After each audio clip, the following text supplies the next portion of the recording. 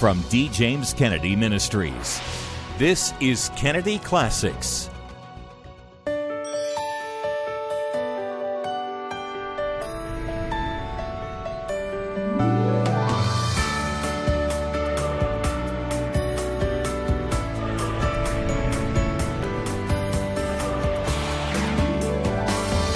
Welcome to Kennedy Classics. Hello, I'm Frank Wright, president of D. James Kennedy Ministries, where we are standing for truth and defending your freedom. Welcome to Kennedy Classics. Be sure to visit our ministry website, where you can find all kinds of great digital, audio, video, and print resources. It's all available online at djkm.org. We live in troubling times, when it seems as if America is more divided than at any time in decades, when sexual anarchy seems to rule the day, when it appears that people have departed from the truth of God en masse. One can begin to feel helpless, powerless, and ineffective in such times. But have you ever stopped to consider the possibility that this is exactly where God wants you to be, and that He has put you right here, right now, for a critical purpose? That's exactly the question Dr. D. James Kennedy asks and answers in a way that should encourage you and embolden you in this classic message for such a time as this. Our scripture lesson this morning is found in the 4th chapter of the book of Esther in the Old Testament. You'll find that right after Nehemiah. That helps, doesn't it? How about right before Job? Well, that's a big one. You can't miss that. Esther chapter 4. And today we will be reading one of the great texts of the Bible. I think that this passage needs some setting in order to be understood. The scene is the palace at Shushan, which is one of the capitals of the great empire of Persia. You remember that Cyrus and the Medo-Persian Empire conquered the Babylonians and freed the Jews. And now, several generations later, there are still many Jews throughout the empire that did not go back. Mordecai has a cousin, a younger cousin, by the name of Esther. She is a Jewess, and he is a Jew. When Vashti, the queen, refuses to come and display herself before the guests of the king and is banished from the throne, Esther is chosen in her place as the most beautiful young lady in Persia. I guess she would be Miss Persia of 473 or something like that, BC. And she comes to the throne. Now, the sinister Haman is the prime minister. He has been elevated by the king Ahasuerus, which is the Hebrew name for Xerxes the first. And he has been given great riches, great power, great pomp. And yet there is one man who will not bow down and do obeisance to him when he passes, and that is Mordecai. Now, Haman was not the kind of man to forgive. He wasn't even the kind of man to get even. He's going to wipe out the whole race because of that impertinence on the part of Mordecai. And so he inveigles from Xerxes, Ahasuerus, a decree that all of the Jews in the entire Persian Empire should be slaughtered. He does not know, nor does anyone know, that his queen is a Jewess. Safe, ensconced in the palace, She is above all of these things. She doesn't even know that this has happened at first until Mordecai alerts her to the disaster which is impending. Esther chapter 4, verse 10. Esther is now communicating through a servant, Hatak, with her cousin Mordecai. Again, Esther spake unto Hatak, and gave him commandment unto Mordecai. All the king's servants and the people of the king's provinces do know that whosoever, whether man or woman, shall come unto the king into the inner court, who is not called, there is one law of his, to put him to death, except such to whom the king shall hold out the golden scepter, that he may live. But I have not been called to come in unto the king these 30 days. And they told to Mordecai Esther's words. Then Mordecai commanded to answer Esther, Think not with thyself that thou shalt escape in the king's house more than all the Jews.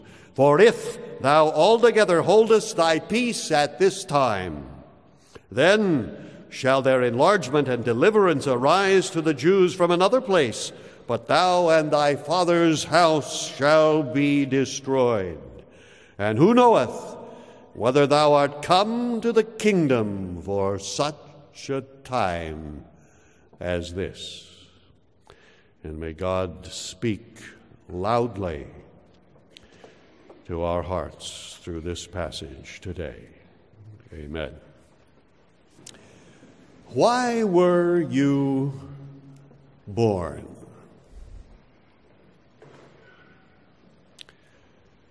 Now, that's one of the questions that college students wrestle with. Maybe you have, or maybe you have not heretofore wrestled with it. But I have another one for you, even more important. Why were you born again? Have you ever thought about that? Well, I assure you that our text today will drive you to a consideration thereof.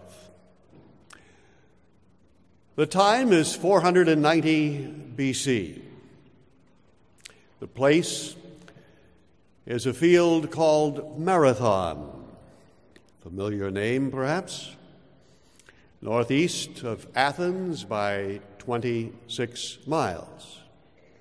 Darius, the king of the vast Persian Empire, which stretched all the way from Ethiopia and Egypt to the eastern edges of India, has brought a great army, the largest army ever amassed before, 180,000 soldiers, and landed them in Greece, where an army of 11,000 Athenians encountered them.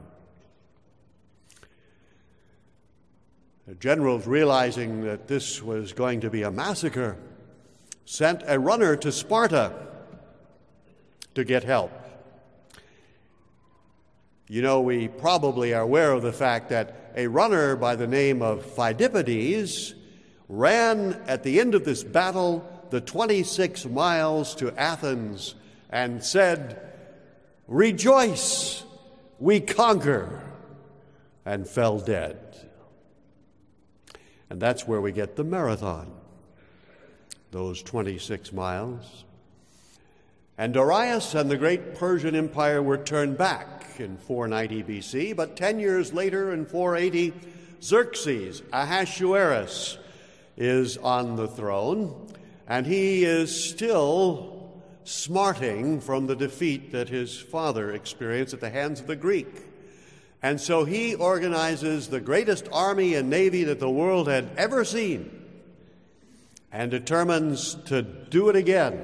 This is World War II, long before Hitler ever thought about it.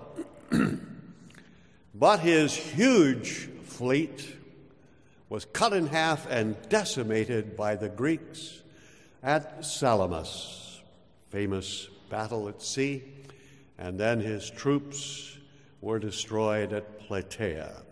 His plans were to Persianize Europe.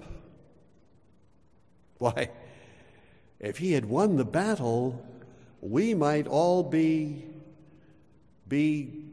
Zoroastrians, because that's what they were. But God defeated the purpose of that king. He had another purpose. When he was inveigled by Haman, his prime minister, to destroy all of the Jews in Persia because Mordecai wouldn't bow down to him, this purpose too, which according to the laws of the Medes and Persians could not be changed, God changed. So if Xerxes the king had gotten his way, there would be no Christ, because the Jewish race would have been exterminated, and we would be Persian Zoroastrians. But God is the real king and sovereign of this world. Now our text, which is a great text, the greatest text in Esther, which, as all of you ladies named Esther know, means star. And she was a star. It clearly falls out into four major points. First, if thou altogether holdest thy peace at this time, it shows that we may fail God and our duty by doing or saying nothing. Or as St. Ambrose put it, not only for every idle word must man give an account, but for every idle silence. Why is it that on so many sides we are losing the cultural war?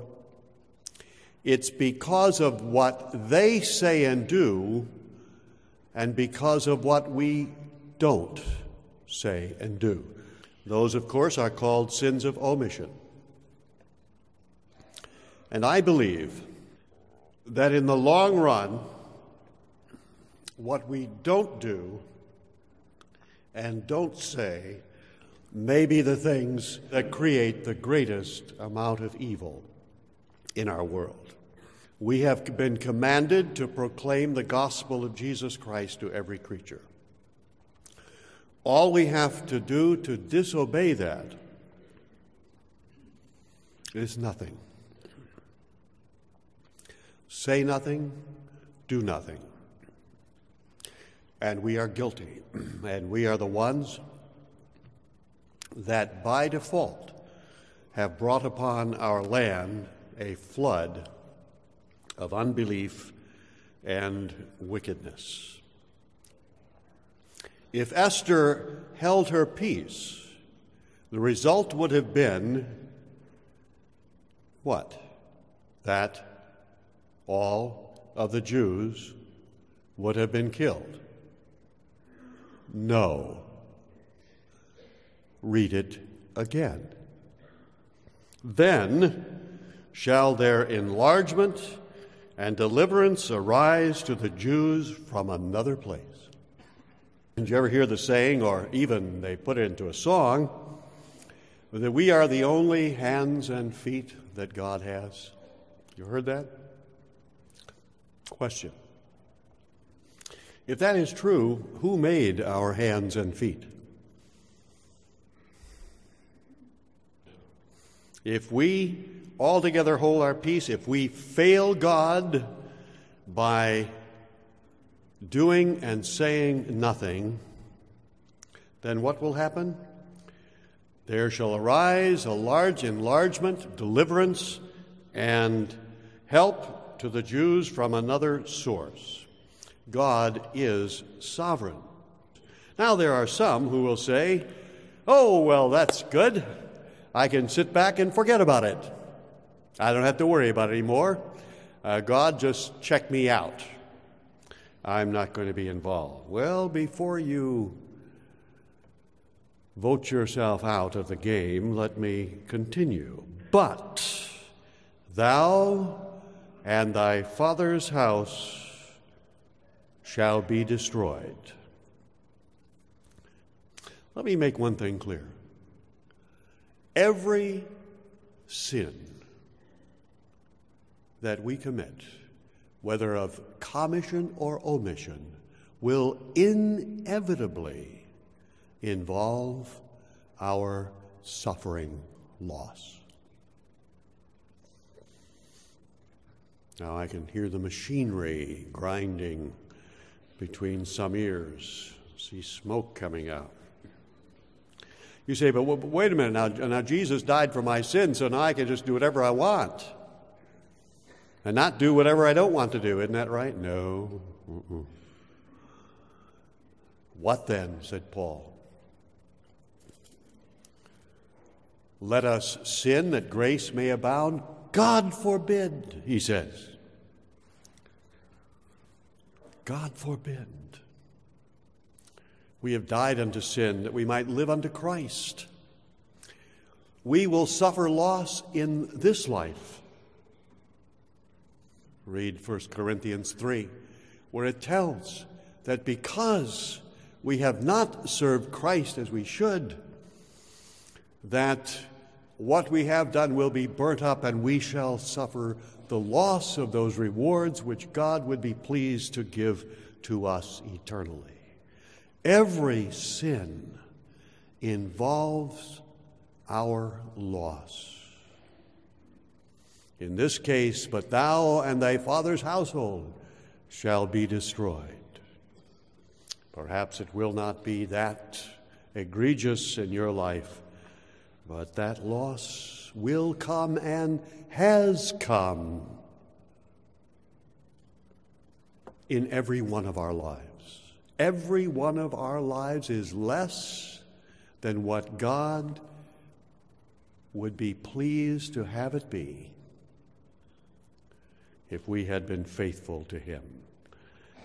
And lastly, every opportunity in this life must be perceived as a call from God.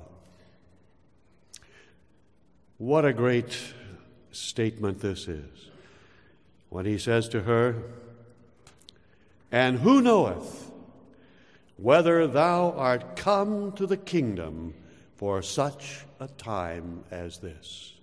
Why were you born? Why were you born again? Why were you brought into the kingdom of God at this time? For what reason? For Esther, it was a great crisis for her people. We live in a time of crisis. We, without doubt, are in the midst of a great cultural, spiritual war where the forces of darkness are attempting to overwhelm the forces of light and virtue. And whoever is most active and vigilant, as Patrick Henry said, will be the victor in that battle. How about you? Are you serving in these dark times? I believe that it is very possible that if American Christians will wake up, get out of the bleachers and down on the playing field and get involved, that we can turn this country around. But I don't know the secret purposes of God. And it may be that 20 years from now, I won't be here to see it, but some of you will, we could look back and see, because the Christians did not do this, because they continued in the same kind of apathy that they have existed in for decades, the situation in America got worse and worse and worse. As Mrs. Billy Graham said years ago, unless America repents, if God does not chasten this country severely, God will have to apologize to Sodom and Gomorrah.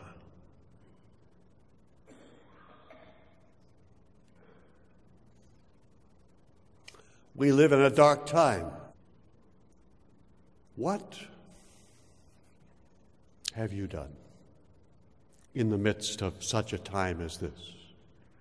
Have you taken a stand against the pornography, against the abortion, against the radical homosexual agenda, against the infanticide, against all of the various things? Have you written one letter? Have you protested in one march? Have you given a talk? Have you done anything at all? I may not be able to do everything, but I can do something. And what I can do, that I will do. The sin of doing nothing at all. That is the great sin of the Christian church. Who knows why thou art come to the kingdom for such a time as this? Think about it. And do something. Let us pray. Father, we thank Thee that when Esther was confronted with this challenge, this beautiful and dear young lady said, "Pray for me.